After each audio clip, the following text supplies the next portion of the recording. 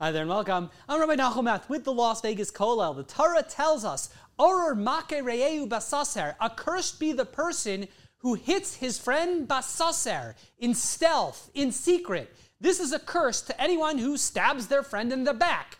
Arurin reu basaser, accursed be the person who hits their friend basaser in stealth. Rashi, quoted by the Chavetz Chaim, tells us this prohibition, this arur, this curse, is attributed to anyone who speaks lashon hara. When we speak negatively, when we gossip about our friends, we are hitting them in stealth. We're hitting them in secret. We're speaking about them. We're going behind their back and we're injuring them. And the Chavetz Chaim tells us every time when we speak lashon hara, we are given this curse that the Torah outlines. Arur reu basaser, accursed be the person who hits their friend in stealth. Now, what's interesting to me is that the Chavetz Chaim in his footnotes tells us a person gets this curse, they're included in this arur, in this curse, even if you speak lashon hara, even if you speak negatively about your friend, bifanav, right in front of them. So the question that I pose to all of you is, how is that included in the curse of Arur reu basaser? Accursed be the person who hits his friend in stealth. I'm not doing it in stealth. I'm doing it directly in front of the subject of my negative speech.